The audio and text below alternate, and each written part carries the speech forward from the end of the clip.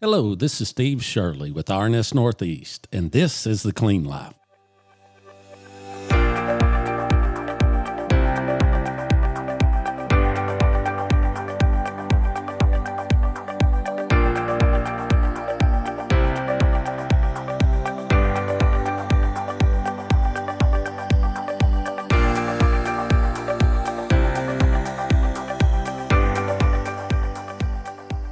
Hey everybody, welcome back to another great episode of The Clean Life. This is your host, Molly, and it is officially November. I know last week we talked with Brittany Dingler about landscaping and kind of the fall and the winter, but you know, one thing that I've realized is that November has a lot of like this awareness month, but one that is near and dear to my heart is that November is Pancreatic Awareness Month.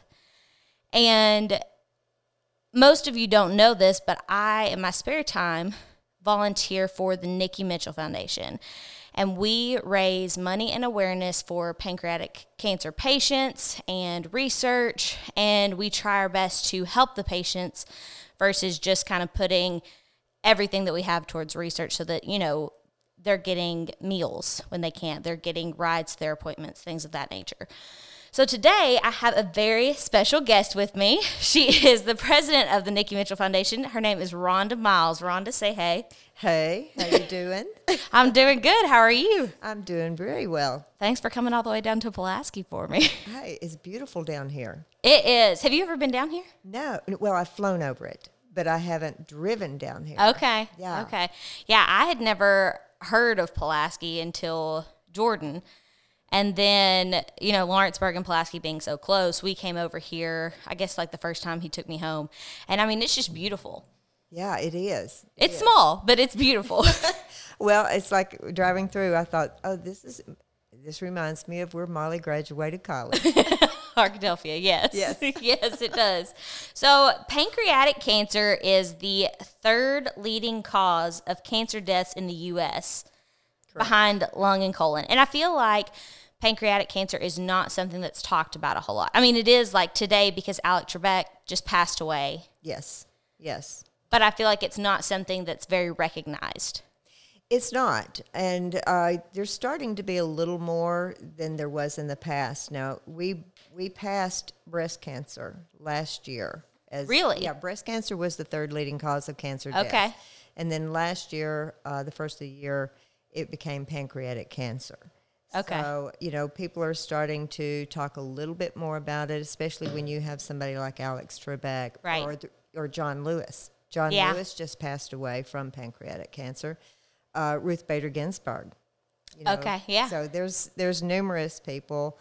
I mean, I could go through a whole list of people in the past. Right. But it's starting to be a little more awareness brought to it. Right. But it's still not. It still only gets like 1% of the national grant money. Right. You know, it just doesn't get enough funding. And that's so surprising considering it is the third leading. But, like, I wish that there was a rank on how popular. I know. You know what I mean? Because I feel like anytime I hear cancer, I think of breast cancer. Yes. And then lung cancer. And just because I feel like those are everywhere. And I know that we do our best to, like, get it out there, but I don't know why there's not more. Right. Usually every year there's about 56,000 people that are diagnosed with pancreatic cancer. That's crazy. Yeah, it's nuts. And then about 71% don't survive the first year. It's taken until this past year to get a double-digit 5-year survival rate. Well, I was about to say, before coming on here, I saw our new graphic come out with the 10% Yes. of 5-year survival rate. And I know before the graphic was 8%. Mm-hmm. And so I was like, wow, that's, you know, we're making a little progress. Making some headway. Or trying to anyways. Absolutely. So why pancreatic cancer? Why the Nikki Mitchell Foundation? Like, what started all of this? There is nothing in my past that ever thought I would be running a nonprofit. I mean, nothing at all. I was raised in aviation. My dad was a crop duster. it was required to solo at 16 or you couldn't drive a car. And, I mean, it was just part of, it's like somebody whose dad is a railroad engineer. They're normally going to be around trains. Right. Well, I was around planes. And I was a corporate pilot for 20 years. And one day, well, before I was a corporate pilot, I was an instructor. I taught at a little airport outside of Nashville, Lebanon, and I taught in a 1946 J3 Cub, fabric airplane, had no electrical system. You had to hand prop it to get it. It's like a wind-up toy. And that's what I taught people to fly in. Oh, my gosh. Yeah.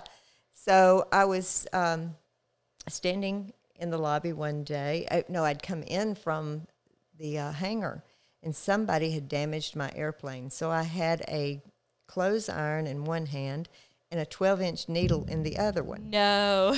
And Nikki Mitchell was standing there. I'd never met her. And she was standing there with her instructor, and she kept looking at me. And finally, she walked across, and she goes, "Excuse me, you're at an airport, and you've got a clothes iron and a long needle. Can I ask what you're doing?" And I told her, I said, somebody damaged my airplane, so I'm repairing it. Because on a fabric airplane, you have to rib stitch, and you have to glue and tape and then iron it down, and it's a whole process. So I had learned that when doing the tails of my dad's ag planes in the wintertime when they weren't flying. So I'd redo all the tails. So we got to talking, and we started talking about tailwheel aircraft, and that's what I flew in. You look at an airplane now, it's got a wheel under the nose. Well, the ones I fly have the wheel under the tail. There's no nose wheel. Okay. And they're harder to fly. It's like somebody driving a stick shift or an automatic. Okay. All right. A little more of a challenge. Yes, a lot more of a challenge. But she had just purchased one out of a barn, and it was horrible looking. But she turned to her instructor, and she said, "If you don't mind, I want her to teach me instead of you." No way. She fired him in front of me, and I'm standing there with my iron and my needle going, "Oh, my gosh. She just fired this male pilot," because it is a man's world out there. Right. And so we started flying together.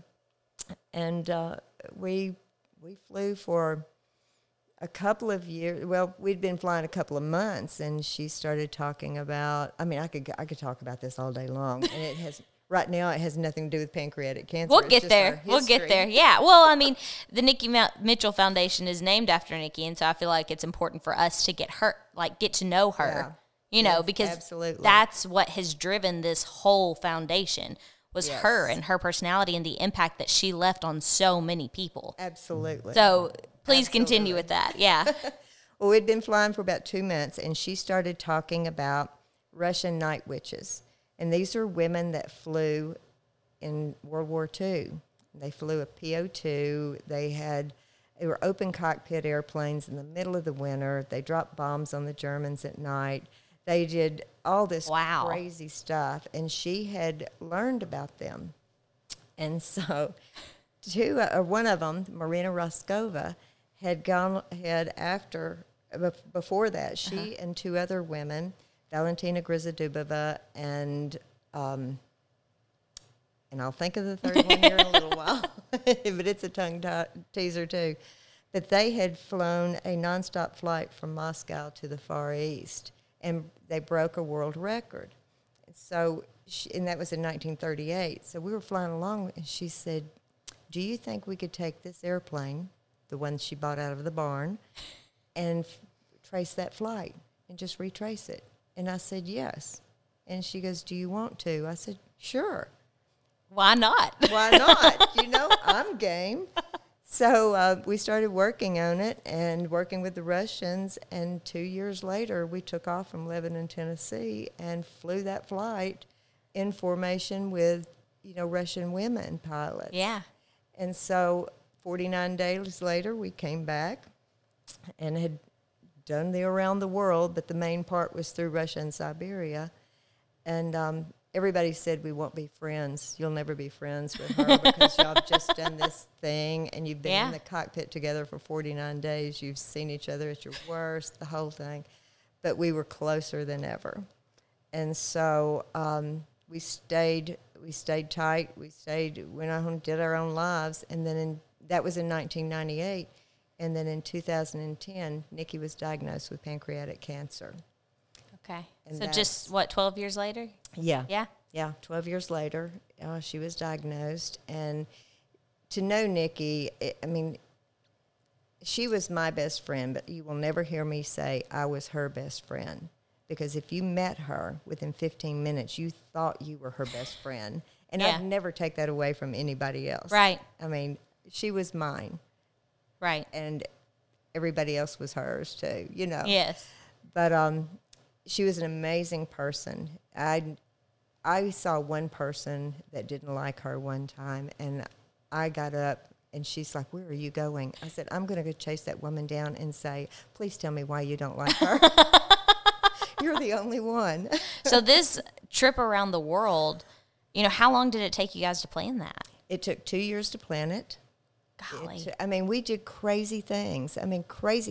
We flew over to Moscow in April before we took off the 4th of July in 1998. Mm-hmm. But we didn't know if the Russians were doing what they needed to do to plan their part. And okay. they were faxing things. Yeah. Yeah. It was 1998. Yeah, I guess that's true. You can't just text and say, "Hey, you ready?" We're almost there.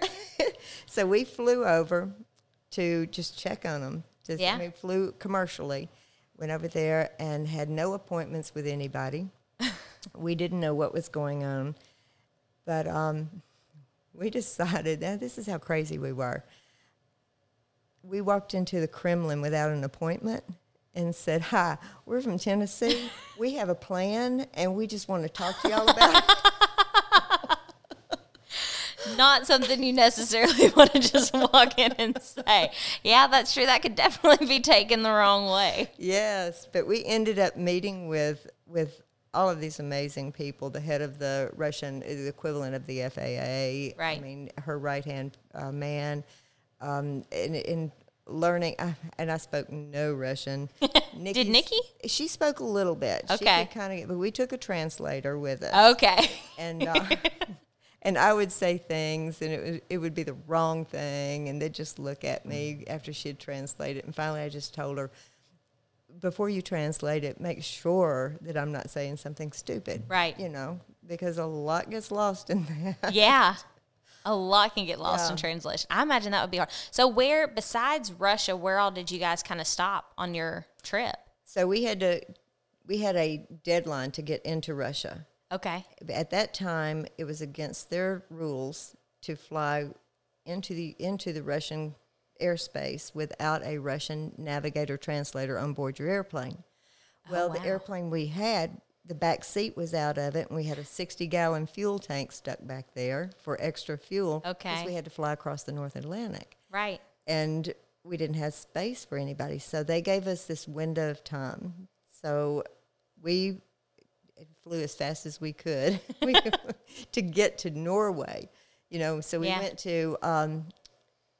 up to the northeast of the United States and had that ferry tank put in the airplane, the gas tank. Okay.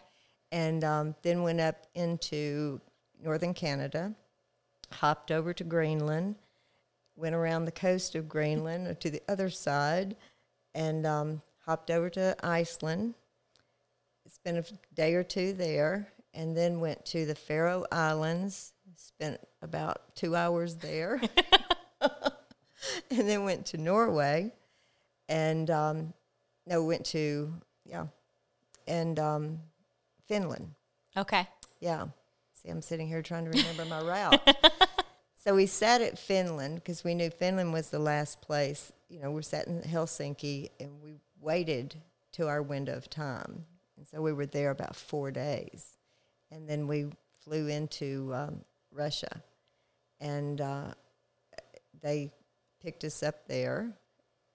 Halida Makaganova, who is the 1986 World Aerobatic Champion from Russia, she met us there with a male Russian pilot, and they were going to fly us to Moscow. Mm-hmm. She was getting in our airplane, and Nikki was getting in his airplane. And so as we're flying along, Russia was in the middle of negotiations with their air traffic controllers, and they were wanting to strike. But they had been told, because the Russian government was all about this flight, Right. they'd been told if they struck, they would be retired. Oh, my gosh. So you crazy. guys had to get all the permissions Oh, yeah. from Russia in order to be able to fly over there. Yeah. We worked for 2 years on this thing. We lost all of our sponsors because Russia didn't give us permission until 5 days before we got this. No fax. way. Yeah. We were selling everything we had. I called her up and I said, "Do you have the title to your trooper?" She said, "Yes." I said, "Good, because I just hawked it." And she's like, "Oh, okay." We put second mortgages on houses, gosh. everything to get the money at the last minute. And then 5 days before we took off, we get this fax that says, "You have permission to take off." Oh, That's my all it gosh. said, So we took off. But yeah, I mean, it was crazy. But the Russian air traffic controllers were not really happy with us. Right. And so in between going into Moscow, and they yell on the radio. I mean, our air traffic controllers speak. I mean, Russians yell. Yeah. And this guy was yelling, and Holiday was going, "Net, net, net." And I was like, "I don't know, what's he saying?" And she goes, "He wants us to turn around and come back to Novgorod and land." And I'm like, "Why?" And she goes, "He say you must be tired." I said, "Tell him I'm not tired. I've only flown an hour." So they made us turn around and go back. Really? Yes. He wouldn't clear us any further, but he was showing his authority. Right. And so Holiday and he fought for an hour or two in his office, and phone would ring, and he'd pick up the phone and he'd be yelling, "Nit, nit, nit, nit," and then slam it down, and she'd pick up the phone, call somebody, and they'd call him, and he'd go, "Nit, nit, nit," and then finally he was like, "Da, da, da." You finally got the okay. Yeah. So we took off and went on into Moscow, and that's where we met everybody. That's where we did our planning with them for the commemorative flight. Okay. And that's when Nikki got into an AN2 with Natalia Vinogarova, who is one of just a few female airline pilots in Russia at the time. It was 1998. And then Halida Makaganova got into the mall with me.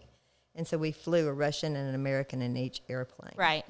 And we just started. And, of course, the Russian government sent a military airplane to go along with us. Of course. As support. Oh, yeah, support, I'm sure. Yeah, they went along with us the whole time. That's awesome, though, because I know this was, like, nationally recognized. Yeah. I mean, Guidepost, I know, did an article about it. Yeah, CNN was there when we took off in Moscow. Yeah. Yeah, it was, and that's not why we did it. We didn't do it for us. We did it to commemorate these 3 Soviet women in 1938. And Russia embraced that because they really embrace their history. Okay. Yeah, they do. And it's small kids know all about their history. So it's really interesting to go over there and listen to that. And I think we've lost a lot of that over here, honestly. Yeah, I agree with that. Yeah. Because, I mean, like, in history classes, I don't hardly remember anything. Like, I didn't even know when World War II was, and that may just be me.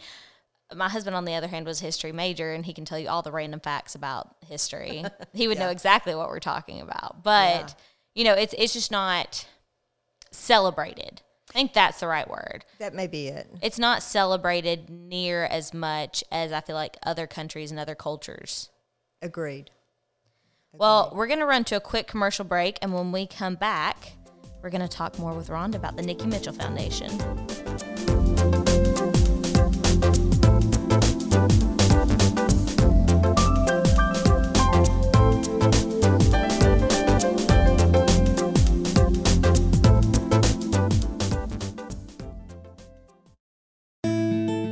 Worried about getting sick? To stay safe, the CDC recommends you do 5 things. 1. Wash your hands. 2. Keep your hands away from your face. 3. Cough or sneeze into your elbow. 4. Keep your distance. 5. If you're not feeling well, stay in. When you can't get to soap and water, use an alcohol-free hand sanitizer like Waltz Free. It's a lotion that's also a powerful hand sanitizer that works in just 15 seconds, lasts 4 times longer, and won't damage or dry out your hands, even if you use it many times a day. Hey, this is Carol Ann Hoffman. Be sure to subscribe to The Clean Life. There are new episodes available every Wednesday. Keeping your business free from infection is serious business. Are you making sure your employees and customers are safe with solutions that are truly safe for them to use? If you're asking employees to use disinfectant all day, every day, make sure it's the right choice. If you want your customers to be safe, use the best products. Waltz D is an EPA-registered hard surface disinfectant that is FDA approved for food contact surfaces. It's a new era of clean, built for the new normal. An environmentally friendly disinfectant that is safe, effective, and sustainable.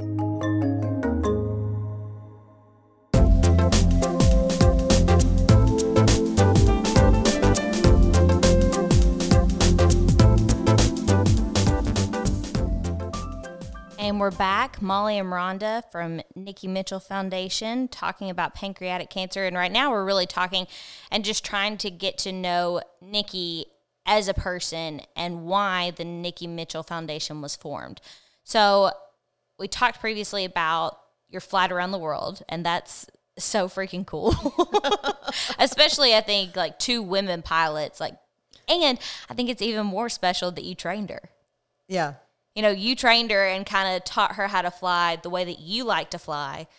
Which is totally different the way she was trained Right. previously. She was already a private pilot. She had 200 hours over a 20-year period. So that's Okay. like 10 hours a year. That's nothing. Yeah. I had at that time, I guess I had about 5,000 hours, Okay. something like that. But my dad was a crop duster. Right. So my first runways were the curved gravel levees on top of the Arkansas River levee, Yeah. the roads, the gravel roads.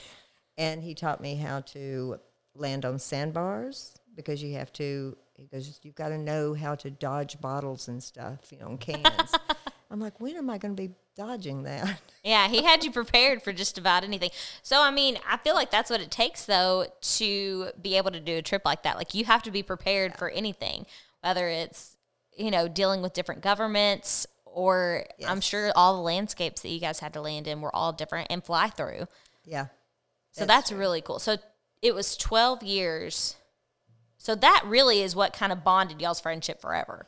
It did. It bonded us. We were more like sisters than anything. Right. I mean, because we'd gone through a whole lot. I mean, there are stories that we will tell. There are stories that we won't tell. There are Yes. stories that she left me with, that are Right. mine. But yeah, you're bonded. It'll either break you or make you, and it made us a lot closer. And so 12 years later, and Nikki, like I said, Nikki was an amazing person, and she managed Waylon Jennings' business for 22 years. Wow. So while she's doing that, I was a corporate pilot. I was started out flying for Cracker Barrel restaurants, and I flew for Reba, I flew for Hank Jr., and so I think I was flying for Cracker Barrel when we did the flight. So she was working for Waylon while y'all did the flight, or was this Yes. before or after? Okay. Wow, yeah. So y'all had to get approval from Waylon, which was and Cracker Barrel. exactly. Waylon, he was supposed to be on that Buddy Holly plane. Oh, yeah. He was not really thrilled. And when her dad died in 97, and he made Waylon promise he would take care of his little girl. Wow. So when we left, he was sitting there. Jesse said he was sitting there one day, and he goes, I don't know what I've done. Her dad told me to take care of her, and I just sent her off with Rhonda into Siberia. And I don't know, he's going to be mad at me. Wow. But yeah, so Waylon, she was family. She was family to Waylon Right. and Jesse and Shooter. I feel like that just goes back to how you described her earlier of being like everybody's person. Yes. So she didn't meet a stranger. Not a one. Oh my gosh, we were in Norway, And we'd had a day or two, so we were walking around, and we were standing on the street. And this was, I can remember this so clear. We're standing on the street, and I'm going, the hotel's that way. She's like, no, it's this way. And I'm like, I think it's that way. And she goes, no, I think it's this way. And there were two guys sitting on a bench by the train station, and they kept staring at us. And I said, let's go ask those guys. Why not? They look normal. Right. Let's go ask them. And so we started walking towards them. They got up and started walking towards us. Now, this is in Bergen, Norway. And they got halfway there, and one of them flung his arms out, and he goes, Nikki! What? Yeah. Uh-huh. And she was like, hi. Didn't remember who he was. Didn't remember who he Oh, was. no. He was they were both Wayland fans. And they Okay. had come, like 10 years earlier, had come to Nashville and done a tour of Wayland's office. And she was so good to them and so kind and so, accommodating, and spent so much time with them, they never forgot her. And we saw them on the street of Bergen, Norway. I just turned around and walked off. I'm like, nobody's going to say, Rhonda. Not in Norway. Not in Norway. That is hilarious. Yeah. So she'd never met a stranger. That's Never. awesome. So then whose idea was it for the Nikki Mitchell Foundation? How did all of that kind of get rolling? So when she was diagnosed the 2nd of December of 2010. It's almost 10 years ago. Yeah. Wow. And I let her flail around for about 3 weeks. And then she ended up, I was supposed to spend Christmas night with her. My husband was he flies for Delta, so he was gone. And I thought I'll spend the night with her. And her brother called me and said, she's in an ambulance. They're taking her away because she hadn't slept in 4 or 5 days. And Golly. she's just, she had jaundice so bad. So I went ahead and spent 5 days with her at Vanderbilt at the hospital. And I told her after that, I saw that she needed somebody. Everybody needs an advocate. This is a disease that you can't go into alone. And so I told her, I said, if you'll allow me, I will be the one that knows more about you than you know about yourself. Right. I won't miss an appointment. I'll be everywhere. And she was like, she worried about my job, but I had the most phenomenal, I flew for Unum Group at the time, and I had the best boss in the world. Every week he would say, okay, what's Nikki's schedule? Let me schedule your flying around Nikki's schedule. Yeah. And you don't get many people that'll do that. No, never saw my husband, but but I flew just as much as the other pilots, but I never missed anything with her. So I kept 2 suitcases, one in my truck and, Oh my for gosh. work and one for Yeah. her. So I became her caregiver, and we went everywhere. It's like you're going to figure it out. And because we were such good travelers together, Right. and adventure buddies, that her friends were like, you're the obvious one. Well, y'all had your system. Oh, absolutely. You already knew, like, Tried and true. Exactly. You knew what each other needed before each other had to say anything. Exactly. And I feel like, especially, at a time like that, you don't want to have to tell somebody, like, hey, I need this, this, this. Yeah. And if you're stubborn, you're not going to ask for this, this, this. You just kind of have to have somebody who knows. Exactly. One of the hardest things we did when we did the flight, before we did the flight, we sat down with each other. And this guy, this National Geographic adventurer told me, he told both of us, he said, you will not be friends when you come back. He goes, I'm not friends with anybody I've ever done an adventure with. He goes, so you need to understand when you leave after this adventure, you'll never speak. And so we got in the car and we drove off. We were in Moscow. And I looked at her and I said, did you get what he said? And she goes, yeah. She goes, I don't like that. And I said, well, I don't like that either. Yeah. So that bothered us for the longest time. So we sat down one time and said, okay, let's talk it out.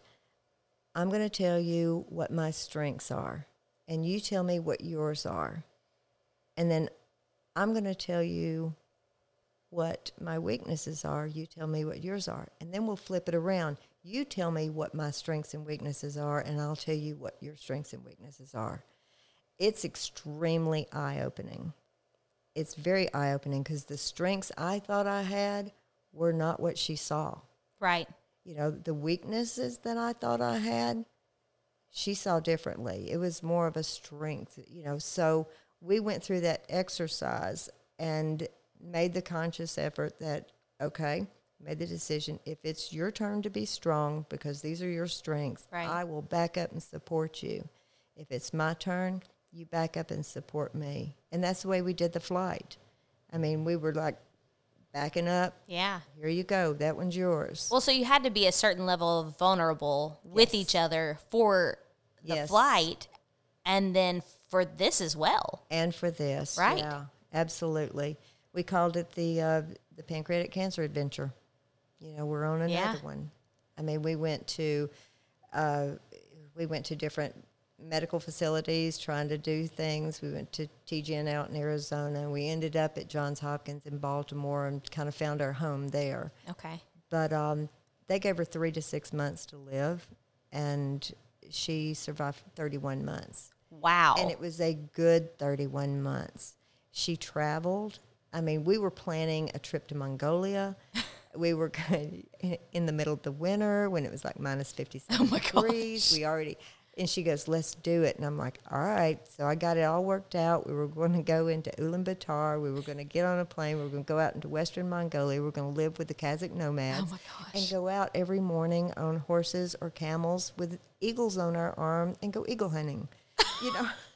And she's such an animal lover. I'd say, well, what are you going to do when the eagle swoops off your arm and grabs that rabbit? She goes, I'm going to have my sunglasses on and my eyes closed, and I'm going to go, how cool is that?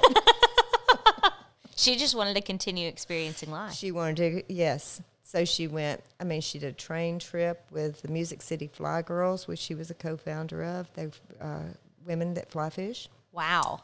She went fly fishing in Montana. We went to San Miguel, Mexico a couple of times.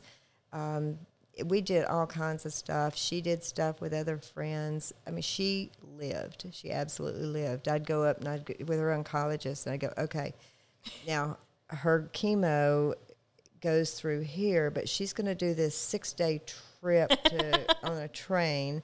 So we need you to do that chemo to where she's not so sick. Right. You know? Yeah. So we made them work with her schedule because she wasn't going to quit living. That's incredible. Yeah. To just kind of leave that legacy enough to where it has turned into, you know, the Nikki Mitchell Foundation. Yes. And I want us to get into the bones of what the Nikki Mitchell Foundation is, what, you know, who you help, like what it stands for. But y'all are going to have to wait until next week to hear that. So this has been another great episode of The Clean Life. It's Molly and Rhonda. We'll see you guys next week.